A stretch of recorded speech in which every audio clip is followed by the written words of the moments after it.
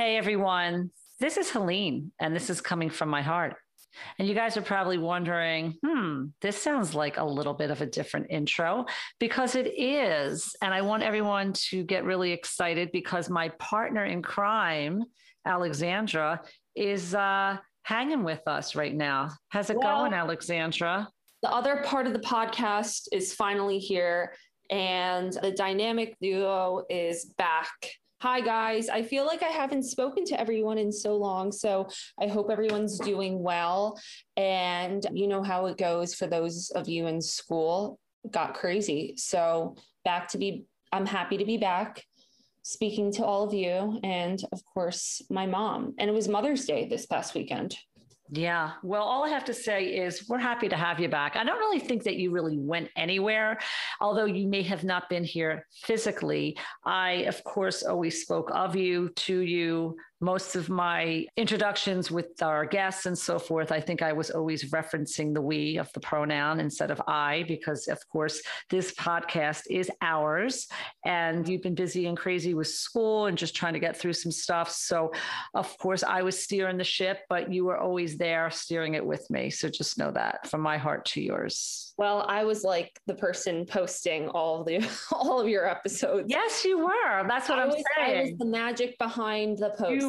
Well, yeah. And I think that that's why and how this podcast has evolved, because both of us always have have an interest in making it the best it possibly can. And the fact that, you physically were not present, of course, you were definitely behind the scenes. I think we both wear many hats and contribute, so much to this. So anyway, so I just have to say thank you for being here, and I'm excited to have this conversation with you. So let's talk about mental health. Mom, are you interviewing me right now? Because I feel like you're in charge and I'm just the guest. First off, I said it was Mother's Day, so people probably want to know what we did. So we posted this past weekend, but if you didn't check it out, my mom and I spent, Saturday together and celebrated the fact that we are both fully vaccinated, which it's crazy to think that, within less than a year,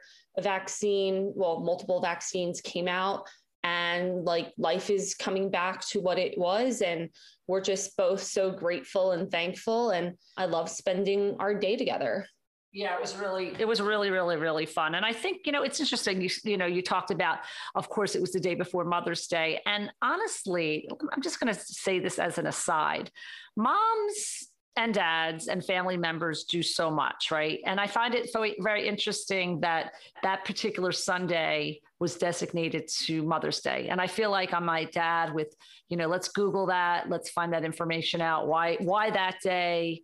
And why specifically is there a Mother's Day? But, it's really about honoring people in your life. And I know that you would completely get this all the time. And I think that often holidays, and I would try to always explain this to my international students, that it's a marketing holiday. It's a holiday where a lot of people make a lot of money with cards and flowers and all the other things that go with it, which is really, it's beautiful and it's nice to have that acknowledgement.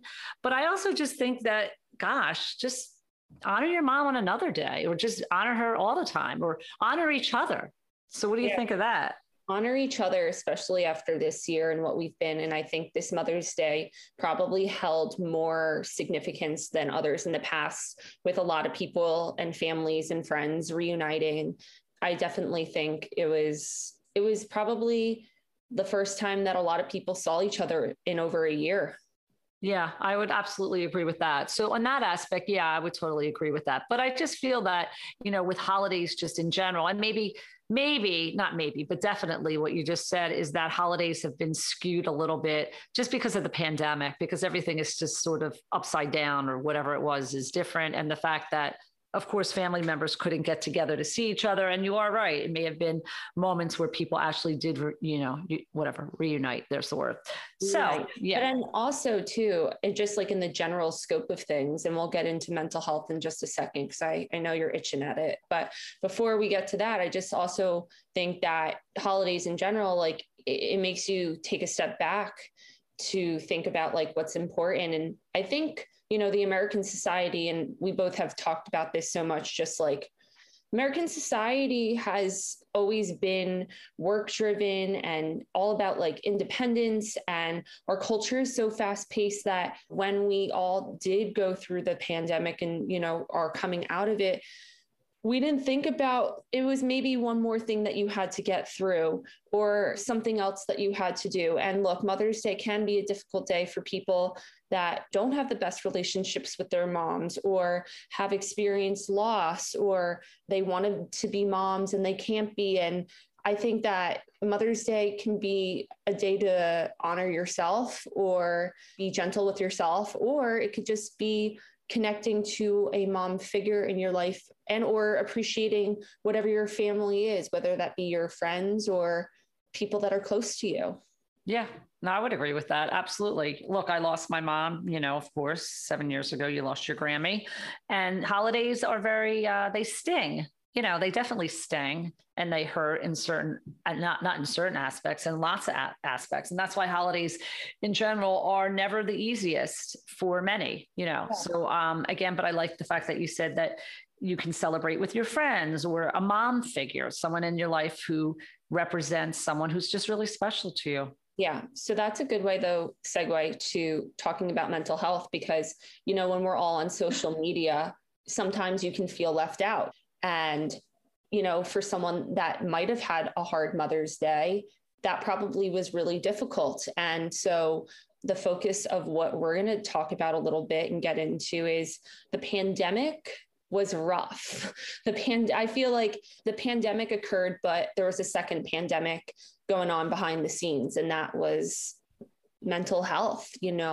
So many people were affected in so many different ways, including myself, which I'll get into at another time, but it's too difficult to speak upon right now. But mental health is the second pandemic. It's not even an epidemic, it's a pandemic, because everyone throughout the globe in some way, shape, or form was affected, in a small or significant way. And being that this is Mental Health Month, and we have had episodes and will continue to have episodes throughout this month, and, of course, the year, we want to talk about okay, so you've been through this. Now, how do you move forward? Yes, good point. How do you move forward? In general, I'm just throwing that out. I think it's a very individualized thing. I think that, again, people who had a different perspective of the pandemic in general really did live their lives. There's many people out there, depending upon, of course, which state you lived in, didn't maybe, shall we say, were not as cautious, didn't wear a mask as much as many others, congregated with friends. Maybe if they were fortunate enough, they were still working, or if they were not virtual working, maybe they, of course, had to work in a store of somewhat. So they didn't have the isolation, which we're going to get to in a moment, of many people who completely did. And when you're isolated, of course, it brings on many different factors of mental health. But I think that the pandemic hit everybody in a very divisive way. Yeah. Yeah, absolutely. So, and then that's really swiping the globe, because of course, I'm just speaking right now, not just, of course, in the United States, but the pandemic was a global situation, and how people handled it in different places. But I like what you just said, is that, okay, where do we go from here at this point, where fortunately, we are more than grateful to our administration for having this vaccine, that we can now go out and live a little bit of more life. I believe today there was news that came out about, not wearing, not wearing a mask out in public. The CDC came out with some things stating that. But again, I believe that that's really an individualized thing on how you personally feel. I know when I'm biking, and I'm always out there doing something, I can't ever sit still, I'm still going to have my mask on, and I've been double vaxxed, and it'll be, I guess, into next week when I'm out of that window of waiting time. But I don't know. How do you feel?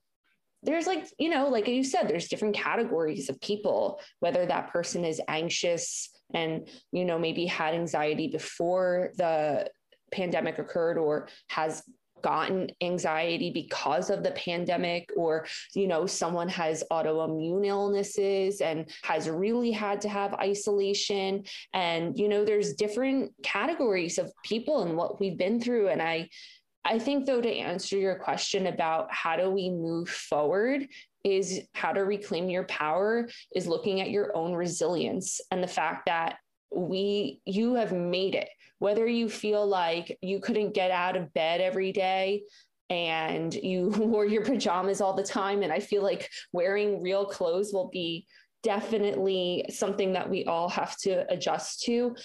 Everyone's experiences vary, but the fact that you have made it through is just an accomplishment on your own. And you should just really be proud of where you're standing today and honor yourself. Yeah, beautifully said. Absolutely. Absolutely. So yeah, like I kept saying to you guys, to my family, like, we're almost there. Hang in. The vaccine is almost happening. And for so many people, I'm thinking specifically, of course, in India. I'm going to bring that into the conversation and, a little bit about what's going on in their population and their people, that we are, again, so unbelievably fortunate to have a vaccine. Countries like India, where people are literally dying in the streets or dying in front of a hospital, where they just do not have enough vaccinations. I know that there's certain states in the United States, governors, that's what I was going to say, who are gifting. Yeah, they're gifting vaccines to certain places in the world, because clearly here, I mean, although there definitely is a population that has not been vaccinated here in New Jersey, and you think, oh, everyone has done their vaccines. No, not really. I mean, I think it's about the references that maybe a few months ago it was more difficult to get a vaccine, and now you can go to your local CVS, or you can go to a Walmart, or you can go to Walgreens, or to other places to get a vaccine. So it's, I guess the word I'm thinking is more readily available as compared to the past. So yeah. I just say kudos to this administration for bringing life back to so many people and so many generations of people out there. Yeah. So like sharing the wealth, definitely, with vaccines. And we are vaccinated. And though there is vaccine hesitancy, we have to recognize that there is, as much as people are going to get vaccines, there is still hesitancy for many reasons. But I will have to say, like, this is the scientific part of me talking right now. So look, guys, I'm not a doctor, but I am a genetics student. And what I will say is what my allergist said to me, and I'm relaying what he said, is that sometimes people are hesitant given that this vaccine was made so quickly. But if you look in retrospect to the fact that this was a pandemic, and the way that studies work is that they try, like, if someone is doing a research project, right, they have to call participants in order to participate in that research study. But so many people were affected by COVID globally because it is a pandemic. And so they were able to obtain the data in a much faster way. And so there was no rush with this, whatever you want to call, project to get the vaccine. And also they had prior knowledge, because this is COVID-19, but there are and still are other coronaviruses. Like, this is just one type of coronavirus. And so I think we all have to just, do your research, talk to your doctor, ask us questions, although we're not that qualified, but talk to other people about their experience. And look, we'll be honest that we were both a little bit hesitant at first too. Look, this is a new world. This is a new age. But my mom and I were talking about how we just feel thankful that we were able to get it, given that so many people were not, and so many people passed away. And so let's circle back to, we got a little, not off topic, because vaccines go hand in hand with the pandemic, but we both lived through the pandemic. Like, what advice would you give to people, and how do we break down the stigma of mental health? You talked a little about this in our Instagram live tonight with the advocacy director of Cora, Caitlin. She was on our previous episode, the sexual assault episodes. How do you move forward? Like, what does reclaiming your power mean to you in regards to mental health? Are you interviewing me? I am. I'm taking over. See, I flipped it on you. It's okay.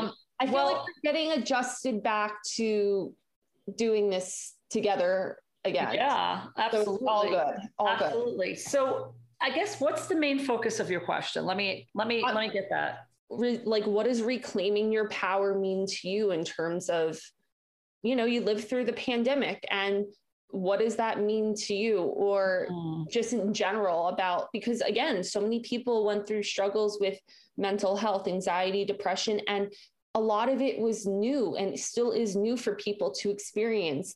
Maybe people didn't have anxiety before, and now they do, because of whether, you know, you were socially isolated or you weren't in the best living situation. You know, a lot was out of our control. Okay. So this is my response. My response goes like this.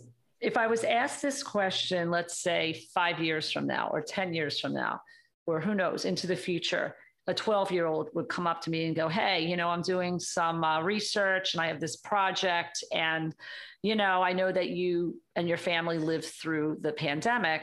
What was it like? How did you survive? What was your coping mechanisms? And you know what? My response would be this: caution. I proceed or have proceeded with caution. And I feel like that maybe is just a little bit of who I am. And I really believe that the pandemic in general is really a reflection upon people and their personality and who they truly are to their core. Because a person who if I may say this, which I'm pretty, bold here with what I say, there's a lot of selfish people out there. There's a lot of kind people, but there's also a lot of selfish people. And I feel that the pandemic was really defining to a lot of people of who they truly were to their core. So with that said, in the heat of the pandemic, when it was just happening back in March and things were happening and they were saying to people to please, wear a mask and be cautious and this and that, some took precautions, didn't socialize with groups, socially distanced, were cautious about wiping their food when they were going to a supermarket, did everything that they should be doing, washed their hands. I mean, that was a whole big thing about washing hands. So it was really about wearing a mask, socially distancing yourself, and just kind of doing that common sense things. And I was always neurotic, wiping everything down from the time you guys were small anyway. So a lot of that came very naturally to me. So again, back to what I'm saying is, I think there's different types of human beings out there, globally speaking, where people who are being more cautious and others who are not. And also there's other people who care about other people. And people, culturally speaking, maybe just didn't get that if I go out and I'm, socializing, and then I meet someone else, I could be spreading this. And that's why, unfortunately, the death toll, I mean, let's just call it what it was horrific. And it was something that you had to kind of pull away from a little bit, because it was a lot talk about mental health. It got a little bit they say to your psyche when you see so many people who were perishing, who were dying, who were in a hospital hooked up to a respirator, and family members couldn't get to them. So I'm circling back to, I proceeded with caution. I'm the type of person who, and I continue to be, cautious. Yes, I was double vaccinated, but yes, I still will wear a mask. When the CDC says whatever they say, I'm going to take that information and I'm going to spin it in a way that I feel comfortable in my own life, with my own family, doing my own thing. So I really think that the pandemic was a cultural situation for many people, but it was also a personality thing on how people conduct themselves on a daily basis. There's Definitely. People out there who really from day one, because our society, and we've spoken of this, is all about me. So they 100%. care what they were doing and what activities they were involved with. And then there were the other people who cared. So you had the carers and the non-carers. And and that is something that is innately your own. Okay. And that was something that why the pandemic will never go away. The pandemic is never going to go away. Well, absolutely. What's going to change is herd immunity. And what's going to change is the fact that people are now vaccinated. Yes. But the reality is, yes, you can still get COVID. And I said this to you, when I got my vaccine, it wasn't like, what restaurant can I go to and what social situations can I now be put in, my thinking or my thought process is my family will not be in danger. They will not be in a hospital, God forbid, hooked up to a respirator, and they will not have to suffer the situation of an autoimmune disease. That's it. Yeah. And that was me. But I am me. So back to the question, I'm proceeding with caution. Yeah. I definitely 100% agree with you that this pandemic really taught us that our social actions affect one another. And again, back to your point about cultural differences, absolutely. Like, you know, America is a me society. And so people still wanted to do what was good for them. And people proceeded how they did. And other countries maybe thought, well, yeah, I am healthy and I can go to the gym or I can go to a restaurant. But how is that going to affect my grandma and grandpa, uncle and aunt? You get the picture. But absolutely. See, when you were talking about caution, I'm like ready to rip off the Band-Aid of caution and just live out the Vax girl summer.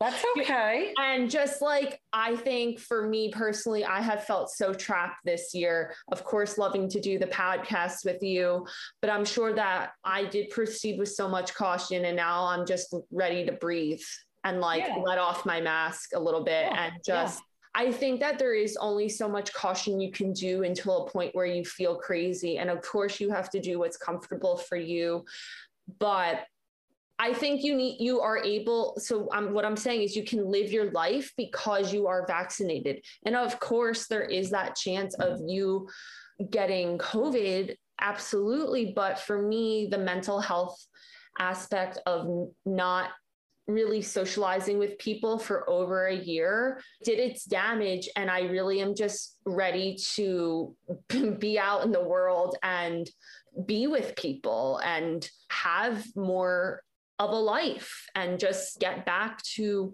you know, maybe not what was normal, but at least feel the sense of comfort that you're with people. Because I think it's just a general reminder with this conversation that, yeah, everyone had maybe different experiences, but we were all united in this together, you know, and that's really like, I think that's the goal of why we all want to get vaccinated, or at least most of us. And this virus has made us come together, but in a different way to just survive. No, I agree with all that. And I think that's why there's so many different opinions to your question or to my statement. Yeah, of course, to be cautious, but myself as well, to get back to normalcy, to see friends that I haven't seen, to be able to go visit my brother in Florida, to be able to not have to have that anxiety. And, you know, we'll talk about, of course, as we're referencing mental health, which is damaging. It's so damaging. And the year of isolation, we could just call COVID, you know, pandemic, is the year of isolation. And that really messed a lot of people up in the head in so many different situations, from people who are in the, you know, in their elder years who were completely by themselves. And what is that? That to me is a death sentence. That is just like the worst thing in the entire world, because it goes back to what you and Susan talked about, the lack of physical touch. The lack of touch was beyond difficult, I think, for people. And I think that you don't realize that how many social interactions you might have had just even throughout the day, besides, you know, hugging people. Like, we are humans, like we're designed to, you know, like want to hug and want to embrace. And that's why I think you and other people just, there's this, it's like reoperating how your nervous system works in a sense, because it's like, if you've been by yourself so long, or you've been only with like a cohort of people for so long, how do you then go back and feel comfortable to interact with people? Well, yeah. And that's exactly what my next point was, is that now, you know, coming out of the, well, I wouldn't say coming out of the pandemic, going into another phase of the pandemic and having the vaccination, is the angst of interfacing with other people. And it's weird. Oh, and it's definitely we've spoken weird. of that. It's, you kind of get this like anxious feeling, like maybe you're in a store. I mean, of course, people are still wearing their masks. I mean, hopefully people still will continue to do that.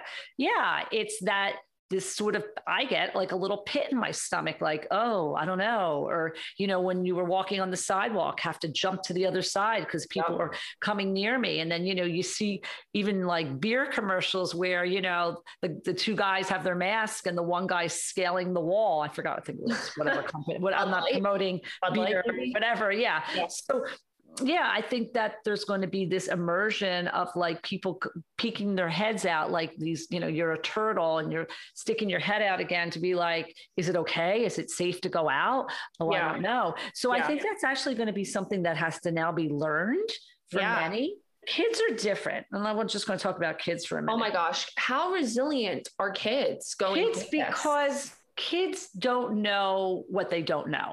They know what their parents have told them. They wear a mask because mom and dad or whoever in their life is telling them to do so.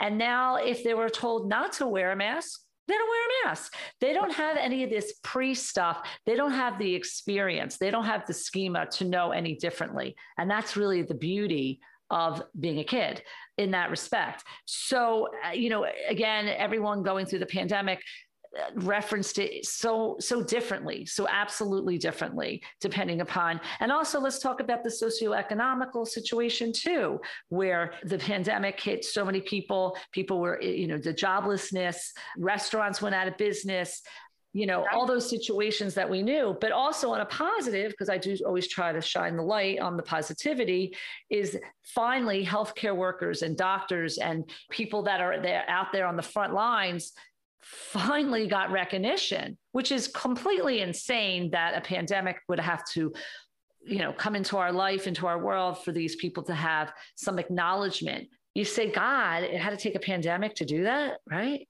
No, absolutely. But going back to your point about socioeconomic, that of course, like people losing their jobs, that really affects people's mental health because, it goes back to survival. How are you going to feed your family? How are you going to eat? Where are you going to live? Circling back to what you talked about with India, the ability, and I saw this on Instagram and it was from an Indian doctor and I wish I knew this person's name, but the ability to social distance and wash your hands and have clean water and all the stuff that goes with trying to stay safe from COVID, that's a luxury. And a lot of people have that and are fortunate and maybe don't think about the I can turn on water and I can wash my hands and I have hand sanitizer. So that in itself, goes back to Maslow's hierarchy of needs. If you guys know what that is, it's like each level is a thing that you have to fulfill, but having income and money and job, that affects mental health. And doctors and nurses, while of course being recognized, they went through their own stuff, they were literally on the front lines, seeing the pandemic in a way that we will never see. And we just have to thank them. So yeah, I think the mental health aspect it's not one thing, it's just so many. No, absolutely. And of course, mental health was very much apparent, even of course, before the pandemic. And I feel that did it come on the map more, as they say, because the pandemic brought it to such, I use the word fruition, because there was just so many more people going through a series of isolation. And also, of course, the financial situation could have brought on a lot of mental health situations as well. There were so many different factors to it, but mental health has been a crisis for a real, I just want to emphasize that it's been a crisis for quite some time. The only problem is that often it was not completely acknowledged. I wouldn't say it was ignored, but I would say it wasn't as acknowledged. The fact that it's Mental Health Month, and I was just, talking to Caitlin on our Instagram Live, which I'll talk about in a moment, is that, gee, it's only 1 month for mental health that we're acknowledging it, or gee, it's only 1 month for sexual assault, the month of April. Like, these platforms should be a continuous of conversation. People shouldn't attach to it because it's in a certain month and like, hey, let's talk about it. It should be acknowledged all the time. And I said this before about mental health. Mental health is your physical health. Mental health is your health. Your mind needs to have as much support as if you broke a leg or an arm. If you broke an egg, I or love an arm, yeah. that, right? Yeah, I really love that you say that. And I didn't mean to cut off, but I really like that point because, and I think that in our earlier episodes, my mom, I have like a library in my head where I keep track of all the episodes. And my mom's like, how do you know all the episodes? And I'm like, I do. Naz talked about this with us about, because she started Heartbroken Anonymous. And if you didn't check that out, it's a support group for people that are heartbroken, whether, and this is exactly speaking to what my mom is talking about. Your brain, while it's basically form, it's also malleable and it has neuroplasticity. And my mom's going to be like, oh, there she goes talking about science. But talking to your point with anxiety and like depression and anything that is related to your mental health, speaking upon like you're saying a broken arm and so forth, or that rather it's like the same pain as a broken arm. Like, yeah, I mean, back to what I was saying about if your arm or your leg was broken, you would get a cast and you would try to, mend it and go to an orthopedist and have it fixed.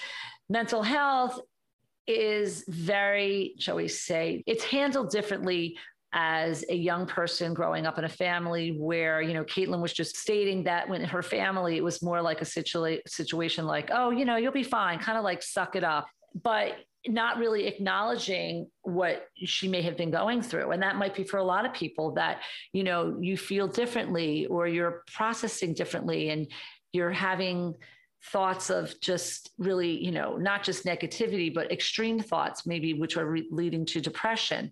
And they should be acknowledged. And so often they're not acknowledged. I think that now slowly society is more open to discuss bipolar and other, and anxiety or depression and things like that. Even suicide.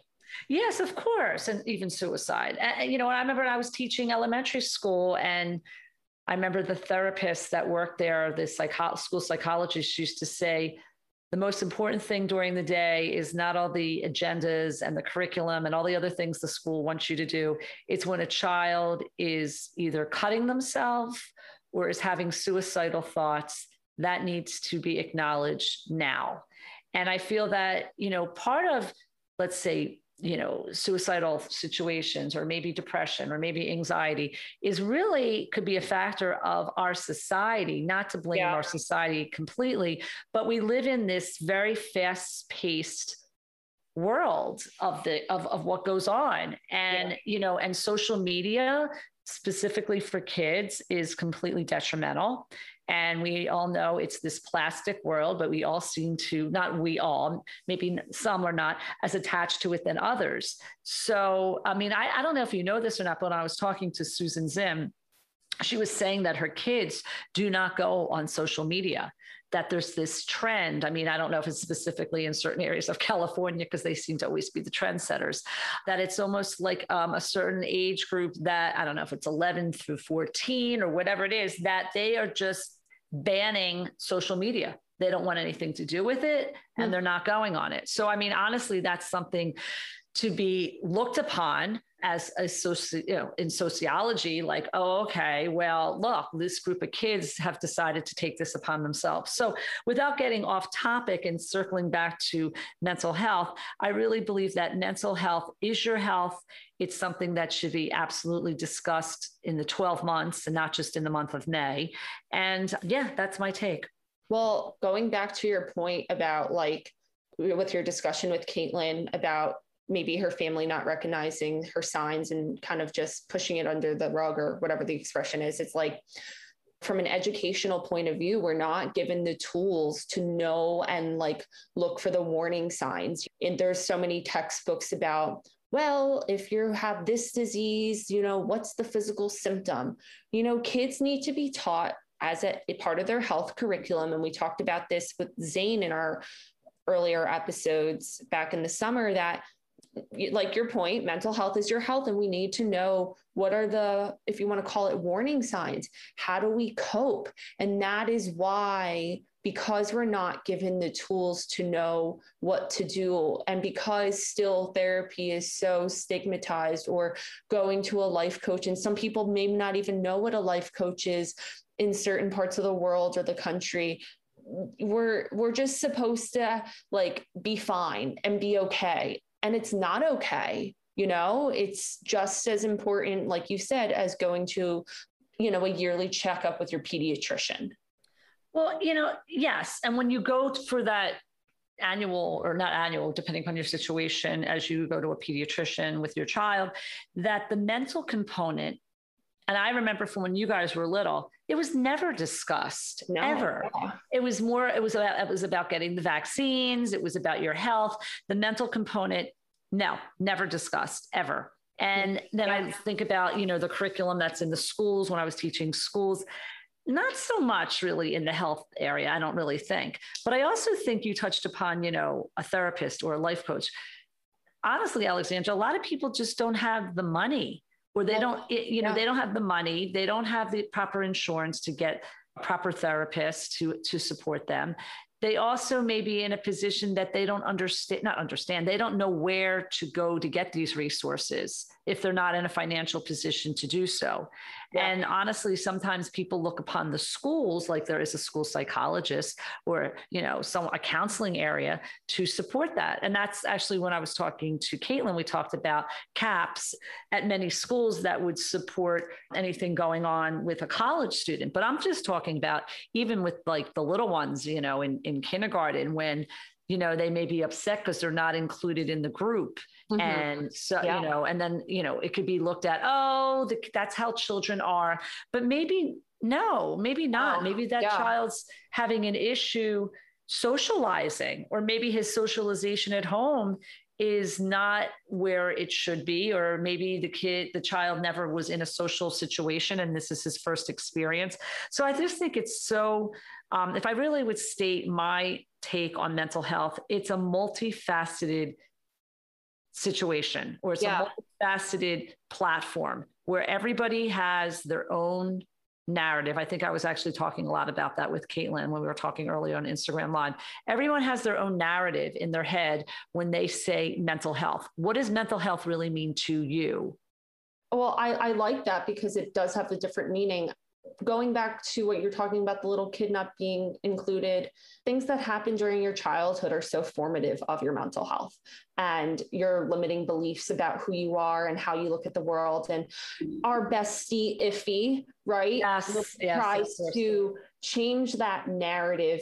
You have to listen to that episode last week. It was amazing. It was like one of our best episodes, and she'll be on coming up soon. But anyway, she, if you didn't listen, just brief synopsis is that she has this star with different like positive affirmations, like I am strong, I am confident, I am brave, whatever.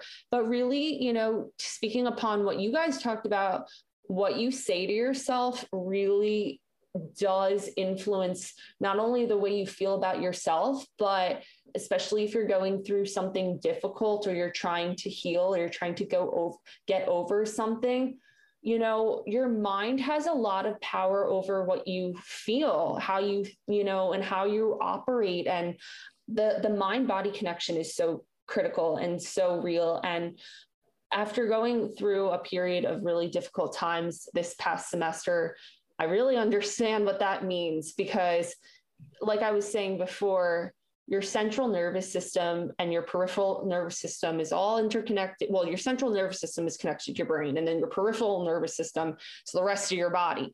And so the way that our body operates is in two different states, you know, whether we're in flight or fight mode, which is your sympathetic nervous system, or your parasympathetic nervous system, which is your calm response. And so what you think activates how you feel. So you can activate that stress response by thinking, oh my God, this and that, and have all this negativity. And maybe if you've been through a hard time, I know that, you know, sexual assault survivors sometimes feel physical pain, or if you've been through something traumatic, you feel physical pain.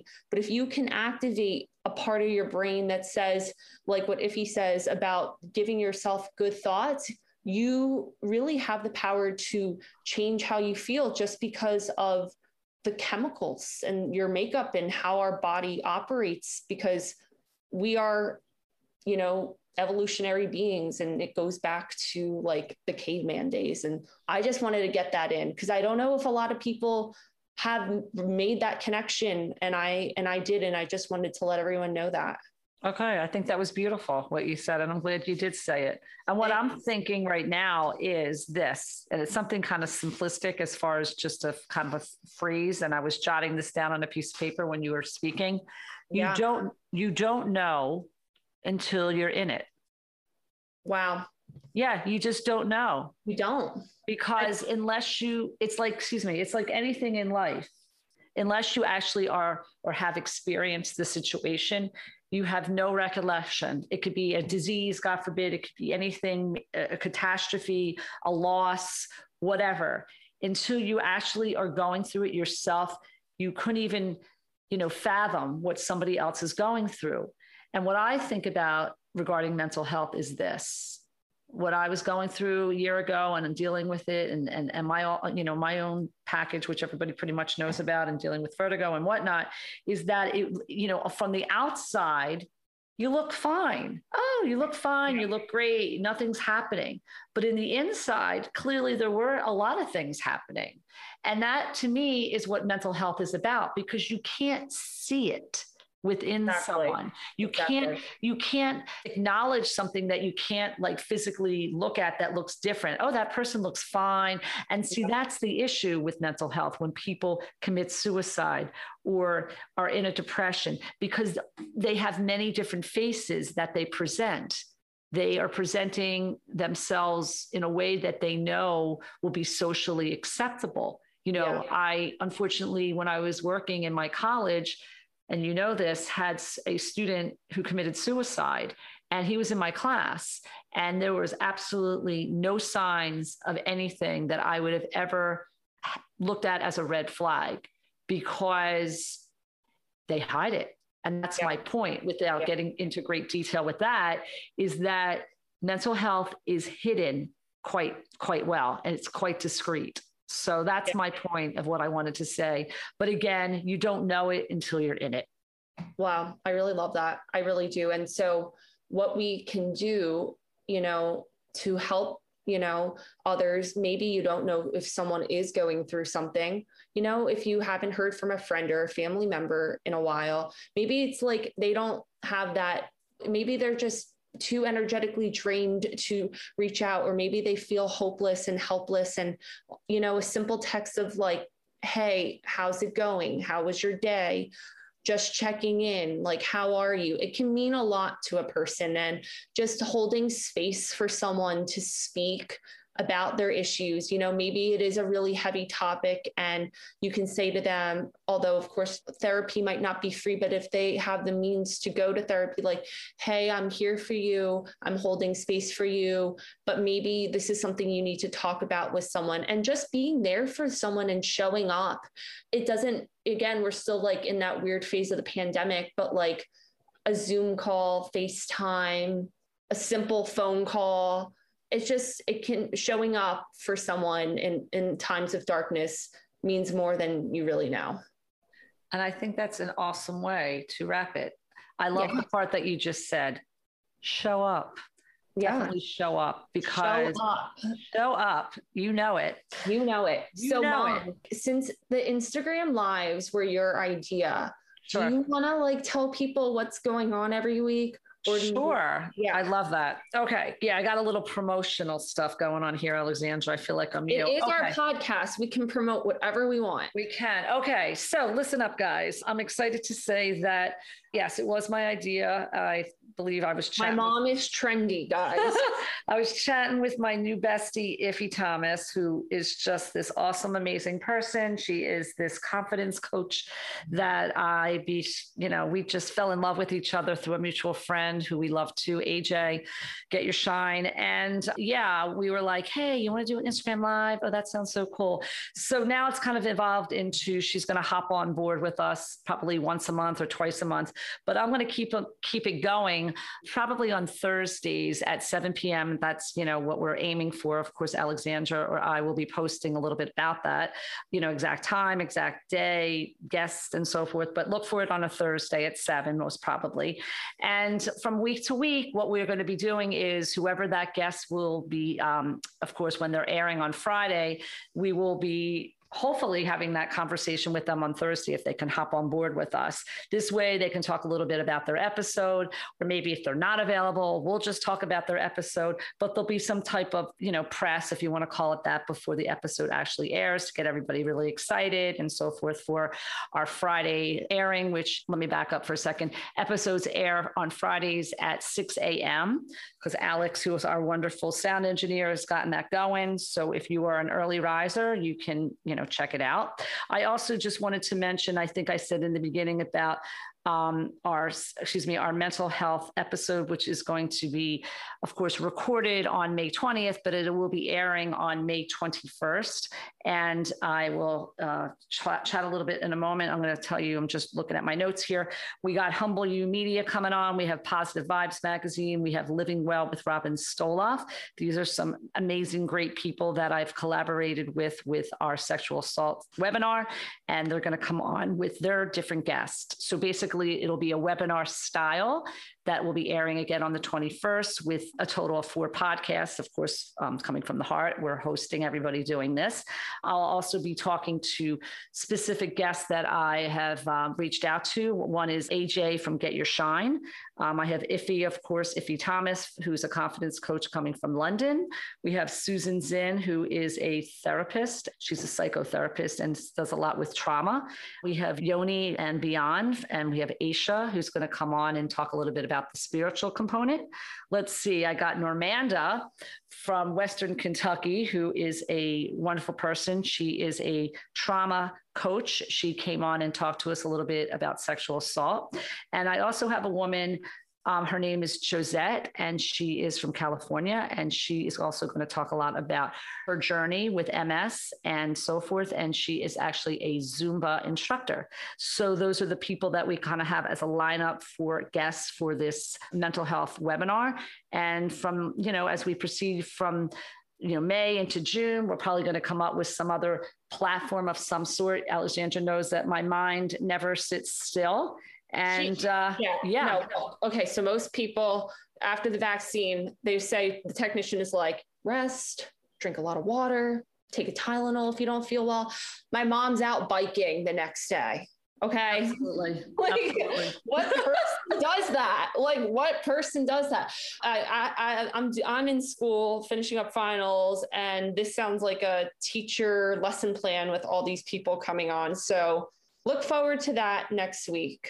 Yeah, it did sound a lot like that, but I just wanted to make sure that everybody got a shout out. So I got AJ, I got Iffy, Susie, Yoni, Normanda, and Josette. And I laughed because I kept saying to Alex, of course, our sound engineer, Alex, I'm not going to have a lot of people come on, sexual assault. There was a lot of people, but I couldn't decide. I was going to have 3 people, and then it became 7 or something like that. Wow. So anyway, but I think it's going to be, it'll be good. It'll be extremely powerful. And of course, our friends of our other podcasts, Humble You, Positive Vibes, and Living Well with Robin, they're coming on with some powerful guests. So I am just... Wait, so what's the total here? How many people? Alexandra, I just go with it, honey. I don't know. What? It will be a surprise for me too when I hop on. It'll be like Grammys, whatever. They have 20 Zoom screens. I'm gonna hop on and be like, hi. They'll be like, oh yeah, hi. Your mom's great. We've met her. I'm like, okay, let's just do it. So that'll be next. It's going to be recording on the 20th, and actually it'll air on that Friday, the 21st. So so that's, I wanted to get it in, of course, for Mental Health Month to make sure that, we were in that window. Also, I just wanted to mention too about Jake Goodman coming on too. He actually he's a doctor. And he has his MBA, and he has been so gracious. So he's going to hop on board, I believe, on the 18th and do an episode with us. So we'll talk more about that. mental health month will kind of continue into June with all these episodes. Yeah. Absolutely. And then absolutely coming up also, like on the 24th, I'm going away, guys. So we're trying to get all these episodes in, but don't worry, I will still be able to record with where I'm going. So on the 24th, we're recording with, I'm sure if you guys are a foodie, you know who I'm talking about, Jeremy Jacobowitz, formerly known as Brunch Boys. He's coming on to talk about his mental health journey with weight loss. He used to work for Bobby Flay. Now he's a video content creator, among a lot of other different things. So we have like a lot of different guests. And back to the point of this whole episode is that everyone goes through their own mental health journey in such different ways. So yeah. Excellent. I know lots of really great stuff coming, Alexandra. And of course, you know, this summer you're going away and you're taking, you know, some time, but you will definitely be connecting with us virtually, like the world is always virtual anyway. So you'll be popping on. So we're excited. Absolutely. And as we progress through the summer, you know, we're just going to keep it going with different guests, different platforms, and we're just really excited about that. So yeah. Anything else? I will give my spiel. Right. Go ahead. Our goal. Okay. So we're all about manifesting, and with Iffy being our new best friend and of course, Kim K Adams, we are manifesting and putting good out there. And so we want to be on the top charts. And the only way that we're going to be on the top charts is if you guys help us. So please, even if it's like, oh, because we asked you, we'll still be appreciative. Go on Apple Podcasts and write us a review, give us a 5 stars. You know, I think our podcast is really special, and I might be biased, but there's not a lot of mother-daughter duos out there. So we talk about so many different things, and I know that so many different people will connect to us. And the reason why we started this podcast in the beginning was because, well, I listened to podcasts when I was at school, and I always felt like I was just hanging out with friends. And I know that my mom and I could help do the same for you guys. And I think, you know, at some point we have to tell people like the real story of like what happened. But I feel like this has been a long enough episode, so we'll cut it short here. But you know, post on social media, post on your Instagram stories, text your friends if you like the episodes, like let us know. We really want to cultivate like a large community of people because we just want people not to feel alone. And so that's really our goal. So like, subscribe, rate, review, all the good things. Follow us on Instagram at coming_from the heart podcast. We're on Twitter at CFTH podcast, that's CFTH podcast, Facebook, Coming from the Heart podcast. We're going to get a YouTube channel up for you guys to watch all the videos. We announced that our website is being launched at the end of the month. You can listen to all of our episodes. You can click the link in our Instagram bio. We're on Apple Podcasts, Spotify, Anchor, and anywhere else you stream your podcasts. Oh, yay. You missed that, right, Mom? I did miss that. And actually, I've been promoting without you. So I got it all going, but you know, it's nice to hear you do it. You might have heard my voice and I was like this ghost that came back, you know? Okay. You're not a ghost. Okay. So this is what I want everybody to do. Get ready for this. I would like you to sit back, relax, and enjoy the Instagram Live with Caitlin.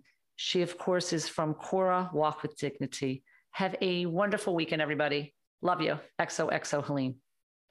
So we're back with Caitlin. So welcome to our Instagram Live.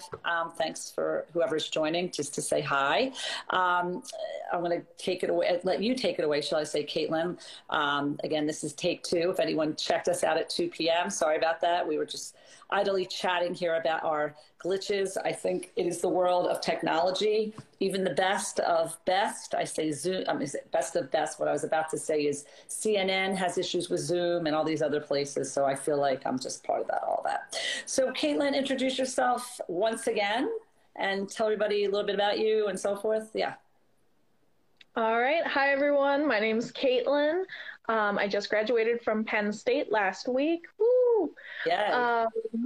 I'm joining from the Walk with Dignity Cora account. Cora is a new nonprofit. We support survivors of sexual assault in the hospital.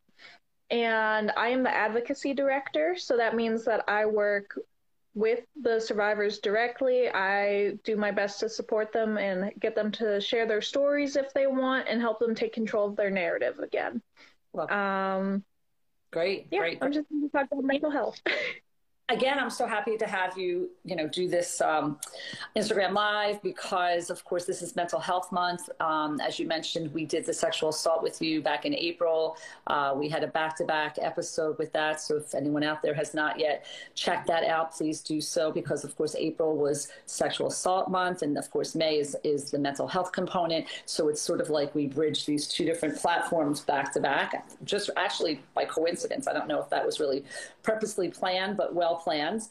And Caitlin has been so nice and kind to come on and just chat a little bit about, hello, chat with us a little bit about mental health because I know in my world and going through the last year of COVID, and we talk so often with so many different guests that come on here. Everybody out there can check out our feed, of course, at coming_from_the_heart podcast on Instagram. And of course, check us out on Spotify and Apple Podcasts and anywhere else that you get your streaming. We're all advertising there. And how do I verbiage this? I believe that mental health is really at an epidemic right now. Really, in the last year. And I feel that the silver lining, because I always feel like I try to spin the positivity of situations going on, that's just my personality and who I am, that the general public is finally taking note that this is something that we need to pay attention to. Mental health is your health. It's part of how your body operates. It's as if your arm was broken, you'd have to go and figure out how to get a cast or a splint to fix it. The same thing goes on with your brain. And I feel that hopefully a lot of the stigma of mental health or what mental health is about is finally going to go away a little bit. And I think that's just really about us having our voices out there. I think it's also about maybe more influencers talking about it. I mean, not that I'm pointing to influential people because all types of people suffer from mental health. But I think that when a Hollywood star has an issue, then all of a sudden people are like, oh, well, wait a minute. Maybe it's okay to feel the way I've been feeling. So I'm going to let you continue with what we were talking about earlier, of course, when we were briefly interrupted with the Wi-Fi issues about your journey and your story. So you can just, talk a little bit about that. All right. So to give you a little background, I've been struggling with depression since I was about 13 or 14. But I hid all of my negative feelings because I was raised in a family, a community, a school district that just didn't talk about mental health. It was basically just like, are you sad? Don't be. Like, it just wasn't something that people talked about.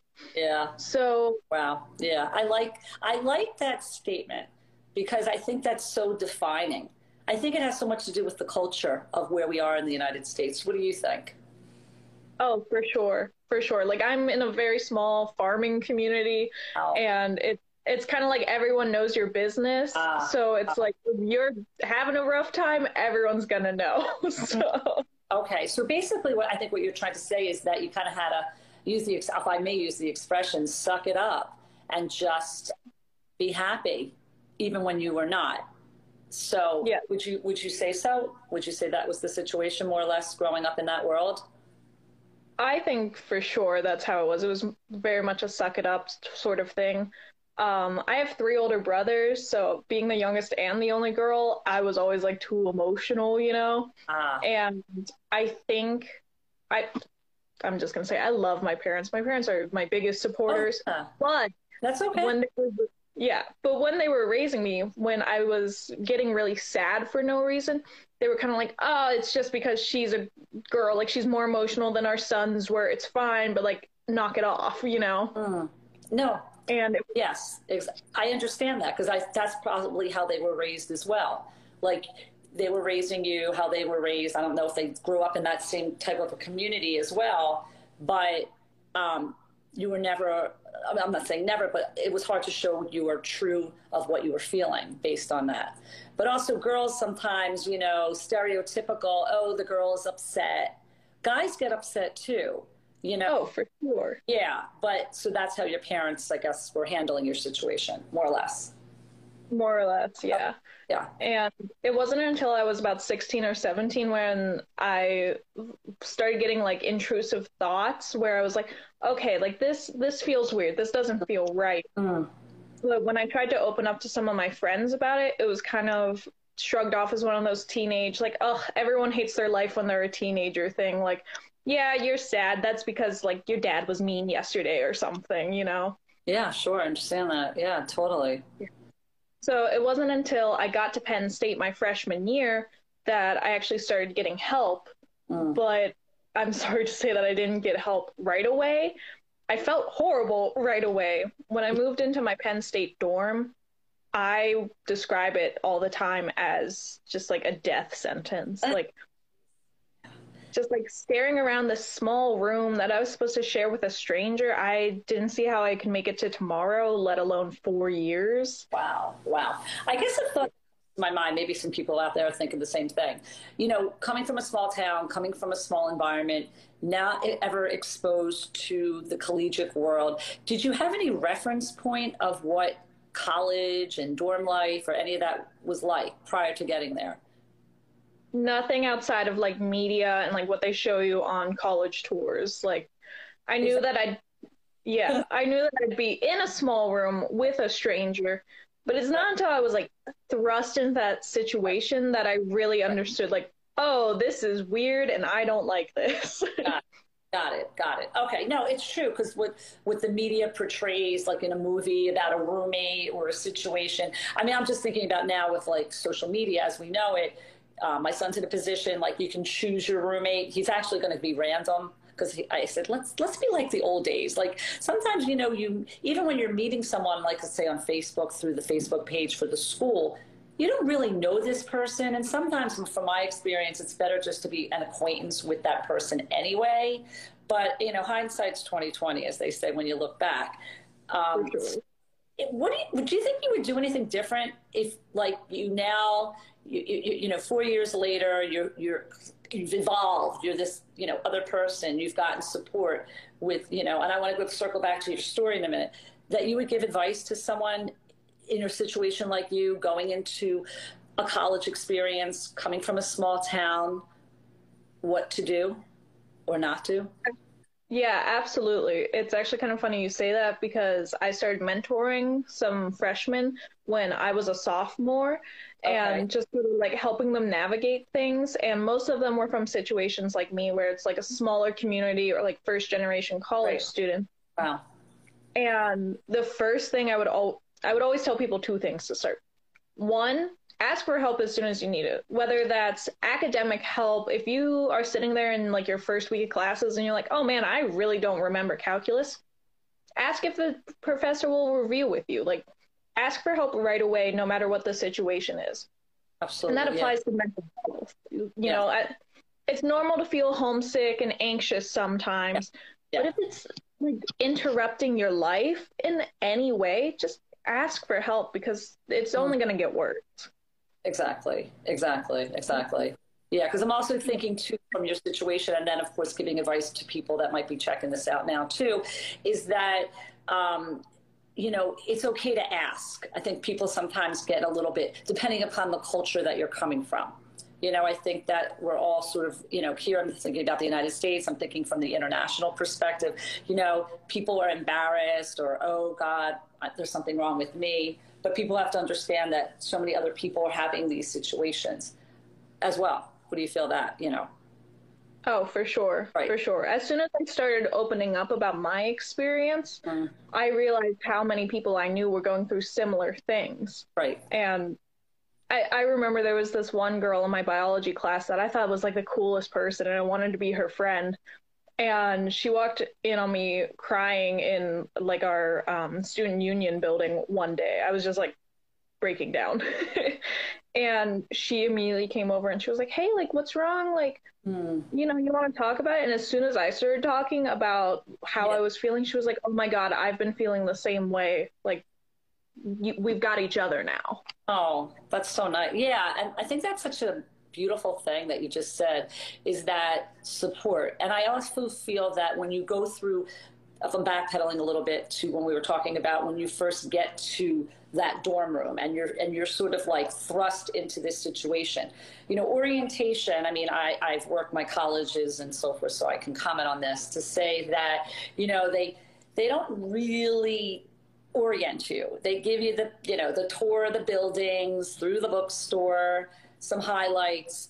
But, you know, if you're lucky enough, maybe you would have an opportunity to actually stay in a dorm prior to even getting to the college. I mean, certain schools do that or have like a buddy system and stuff like that. That would be, of course, advantageous, you know, just to feel that experience. But they don't really, I don't really think they give the resources. So you could comment on that as well. Yeah. No, I agree. When I came to Penn State, I did have the opportunity to stay over, but it was in an older building. And Penn State's a huge campus, so there's like 5 different sections that you can live in. Sure. And it was the section that I knew I wasn't living in. So I was like, it doesn't matter. Like, yeah, this is going to be entirely different than how my life is going to be when I actually move in. Right, of course. Yeah, it was just... Yeah, it's funny. As you're speaking, I'm reflecting to Alexandra's experience as well when she went for orientation and had to be in one space that was an older type dorms and stuff like that. I think you get like a slight indication of, I mean, that's during orientation. I'm talking if you can actually go to the campus when the campus is in full swing and see really what's going on, like not this, you know, glossy picture of like what it's going on, and you know, and also interfacing with many different types of ethnicities and different types of people. So you know, also like what I wanted you to comment a little bit about to share your stories. So from your experience of getting support with the mental health department, or what do they reference? What is that called at Penn State? It's called CAPS, CAPS, so it's Counseling and Psychological Services. Okay, so from there, if you want to just go on to say like a little bit of your experience with that. Yeah, I will say that people have a lot of different opinions of CAPS at Penn State. It's definitely too small of a system for a campus of 40,000 people. Okay. Like, there's not enough therapists available. There's always a backlog. Yes. That being said, my freshman year, I recognized that I was struggling within like the first 2 or 3 weeks of school. Okay. So I was able to get in and see a therapist right away because I was like early in the terms of like the usual struggle. Okay, sure. So I had a great experience. I loved my therapist. I saw her for 15 weeks and it was probably the first time in my life where I like sat down with a stranger and just actually said how I was feeling. Amazing. And therapy is hard, but it's good. Yeah. And I ended up going on antidepressants and I'm still on them. No shame. Okay. No. And I'm doing a lot better. Still have my days, but I really... I honestly don't think I'd be here if I hadn't gone to CAPS, if I'm being completely honest. Okay. Right. Yeah, exactly. So I guess, yeah, I mean, you know, your experience and where you are now and retrospectively looking back. And, you know, the thing about Mental Health Month, you know, not that I laugh, but I feel like there should be more than 1 month that we're obviously, you know, connecting to mental health, because as I was saying earlier about the struggles with people going through COVID, you know, obviously the situation where people were, you know, getting quite ill and unfortunately were passing away, and the tragedies and all that, obviously from the illness when it first began last March, but also the mental health component too, which really put people in such a bad situation, not being able to interface with friends or loved ones, or not being able to be on a college campus and so forth. You know, it's been tough. So like where you are right now, I mean, where do you feel that, you know, going through this year, and you were on the campus, were you virtual as well?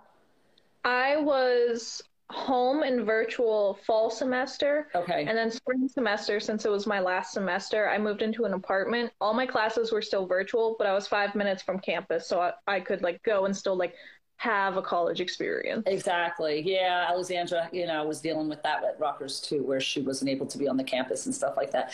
So I guess the question is, where do you go from here? Meaning like, okay, so you graduated. So what's the plan for Caitlin? Like, as far as like your connection back to the organizations, of course, with mental health, like if you want to just talk a little bit about that. Sure. I'm going to be completely honest. I don't have that solid of a plan. I moved home. I'm in my home. You can see baby pictures of me. Yeah. And yeah, I'm doing my best to just sort of take it a day at a time right now, because I recognize that like I struggle a lot more when there's big changes around me, because it's sort of like I have nothing to hold on to like ground me. Okay. But that being said, I am filling a lot of my time with like the work I do for Cora or the DMACS Foundation, which is a mental health organization. And I actually started a DMACS club on the Penn State campus. Oh, wow. And just to like give quick background about DMACS, it was started by the parents of an 18-year-old boy who unfortunately took his life because even though he was able to talk to his family about how he was feeling, he didn't feel he could talk to his friends and just sort of felt like an alien. And he unfortunately lost his battle with those emotions. So his parents started the DMACS Foundation and make these DMACS clubs for the sole purpose of young people being able to talk to one another about how they're feeling. Wow.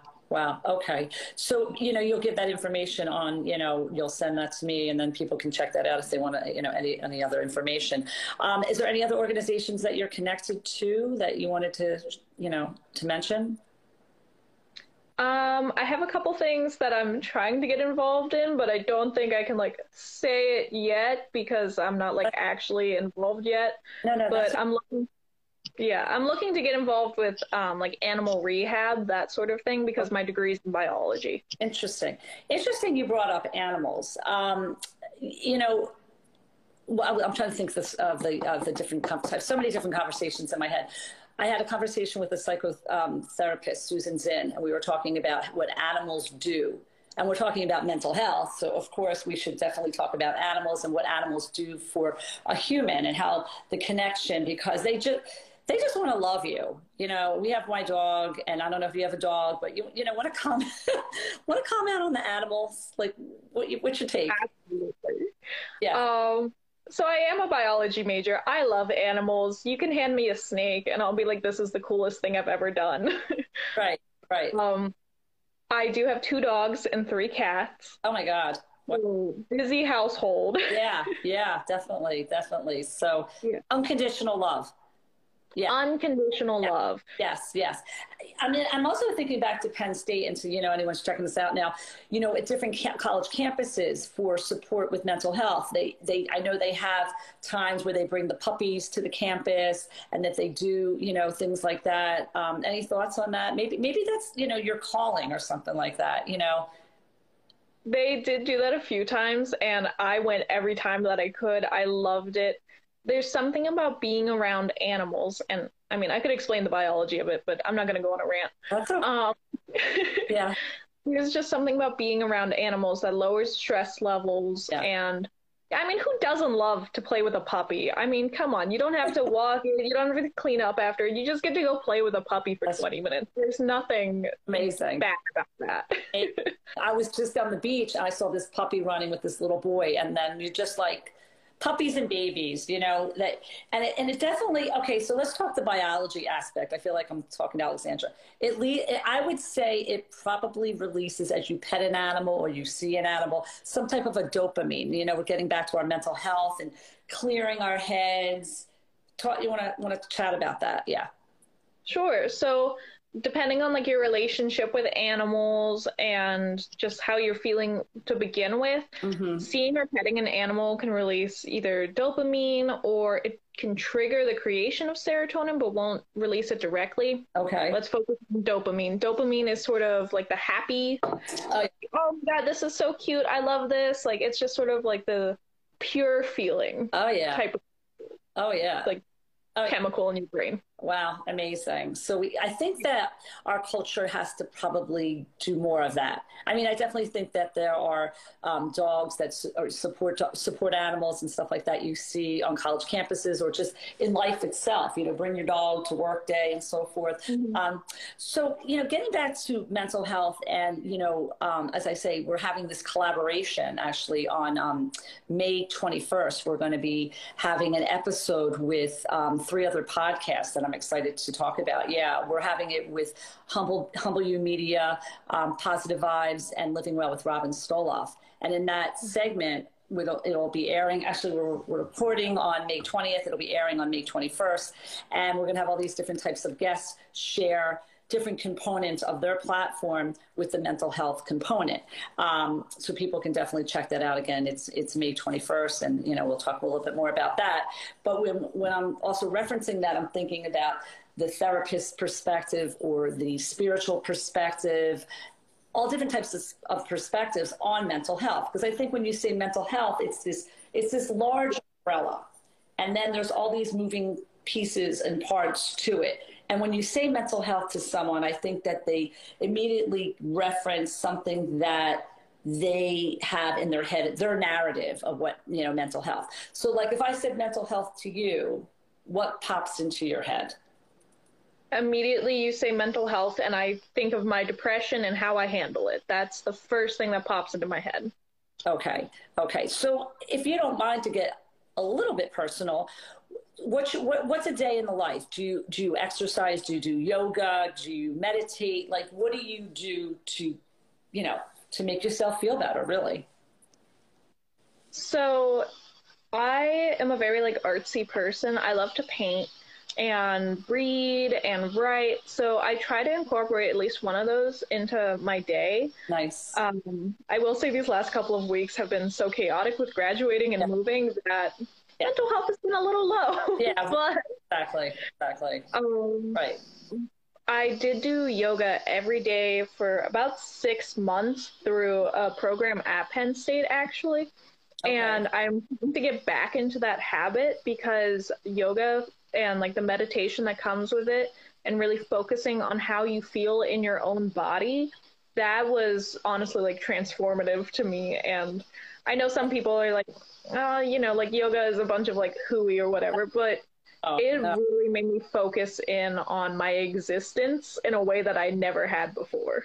Amazing. Yeah, Alexandra's a big advocate of yoga, and she teases me because I have my certain yoga poses. But I feel like whatever, if it's meditation or it's yoga, you don't have to get so caught up in the whole of, oh, I'm a yogi, or, oh, I meditate, or you kind of take it whatever works for you, however respectively spin it. And however it makes you feel better about a situation. And what I'm thinking also too now is about energy. When I think about mental health, I think about not just your physical energy, but your mental energy, the ability to get up out of bed and do your thing. We are definitely energy zapping people. Should I say zapping, meaning you can take energy from other people? I see you smiling. So let me hear what your thoughts are on that. So I am a very empathetic person, so I tend to absorb the moods of the people around me. Okay. So if people are sad or angry, I'm immediately in fix it mode because I'm like, oh, I don't like that feeling. How do I get rid of it? And if everyone around me is super happy, then I'm like, oh my God, this is such a great day. And okay. Yeah, and it's kind of weird being that type of person because I'll go from an environment like a classroom where everyone's stressed and then go get coffee with a friend. And it's I don't know how to deal with that transition. Okay, that's interesting. Yeah. So when you were talking to some support people, therapists, etc., how did they tell you to deal with that? What did they say to you? So they really emphasize that I need to focus in on how I'm feeling because I innately pick up on how other people are feeling. Exactly. But while focusing on other people, I sort of lose myself in the process. And instead of being for example, if I'm at a funeral, it's oh, this person's grieving more than I am. Let's focus on them. without ever acknowledging my own pain. It's that sort of situation. Interesting. Yeah, I think you're not alone though, Caitlin. I think there's a lot of people who understand exactly what you're saying. And I like what you mentioned about focusing in on yourself, and for myself as well, and for my immediate family members as well, to really start doing that probably more. That, you know, just because someone is angry or pissed off or throwing their energy at you does not mean that you should absorb that. As I say, I deflect it and I say, here you go, right back at you, because I'm in a great mood. And just because you're in a crappy mood, that mood is not going to affect me. If you want to be like that, then you just can kind of like go on your own. But that's easier said than done if you're the type of person that, you know, is absorbing. It's more like you have to put yourself in a little bit of a silo and say, you know, the most important person right now is me. I mean, it's not really being selfish. It's really taking self-care. And I really feel that circles back to really what mental health is really about, is that you are actually caring about yourself. You know, I think that in society, when you're growing up, depending upon the type of family you're in, you know, you may take on a role of the support, of kind of worrying about everybody else. And maybe that's not emphasized enough. And that might be genderized too, to really worry about me. And it sounds selfish because I still feel like you could be giving to others, but you definitely have to think about, how am I going to be able to handle this situation? And I look at it, of course, I'm a mom and I have all these different roles that I play, but it's really like, if you're not whole and you're not good, then how is that going to affect everybody else around you? So what are your thoughts on that? Yeah. One thing I always try to keep in mind, and I also try to tell this to other people, is you can't pour from an empty cup. If you keep pouring your energy into everyone without ever taking time to sort of like refill your own energy cup, you're going to just break down in one way or another. Maybe you'll crash and need to like take a nap for 4 days. Yes. Or maybe your depression will sink back in, or any number of things can happen. No, absolutely. You really need to have like sort of this bubble around you sometimes that, you know, like that bad energies can bounce off of, like you were saying. Yeah, no, absolutely.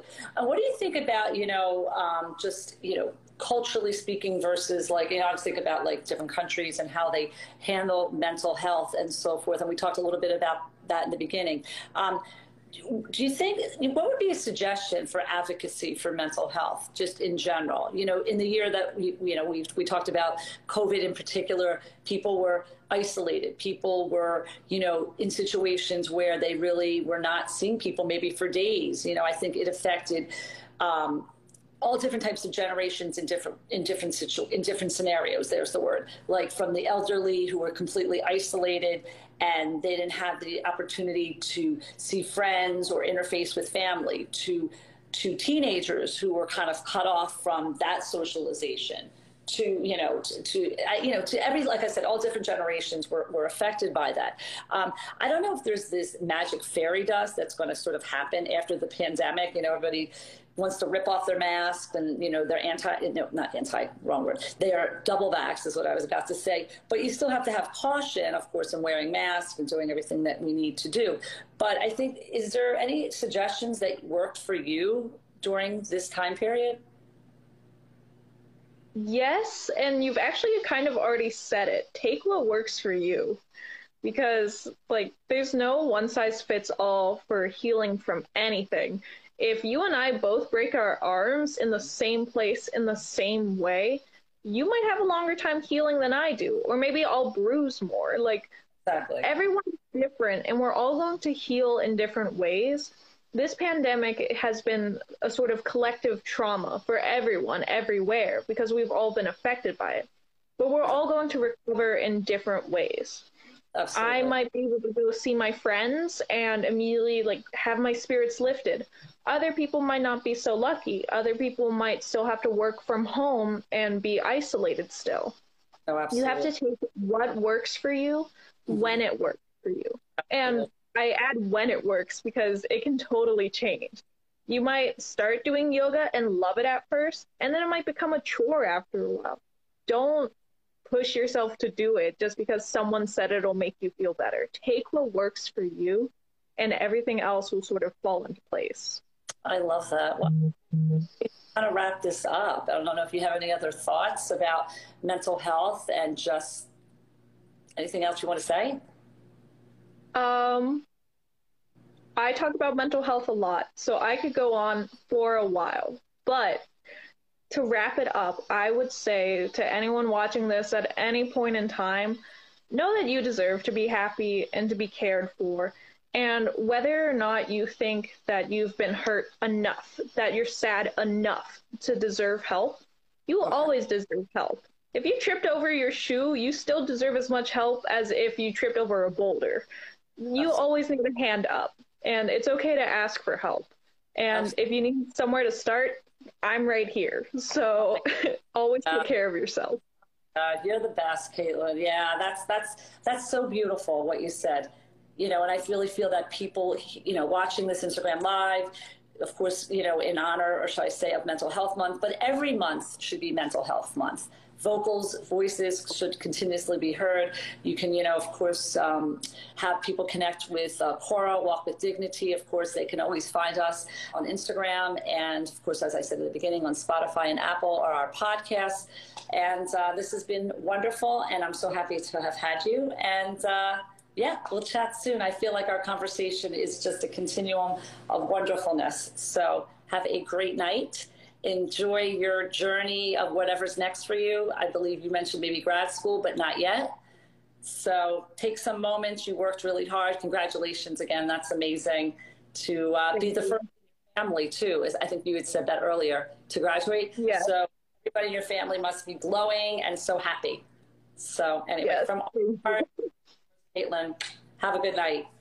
Bye-bye. Thank you. Have a great night.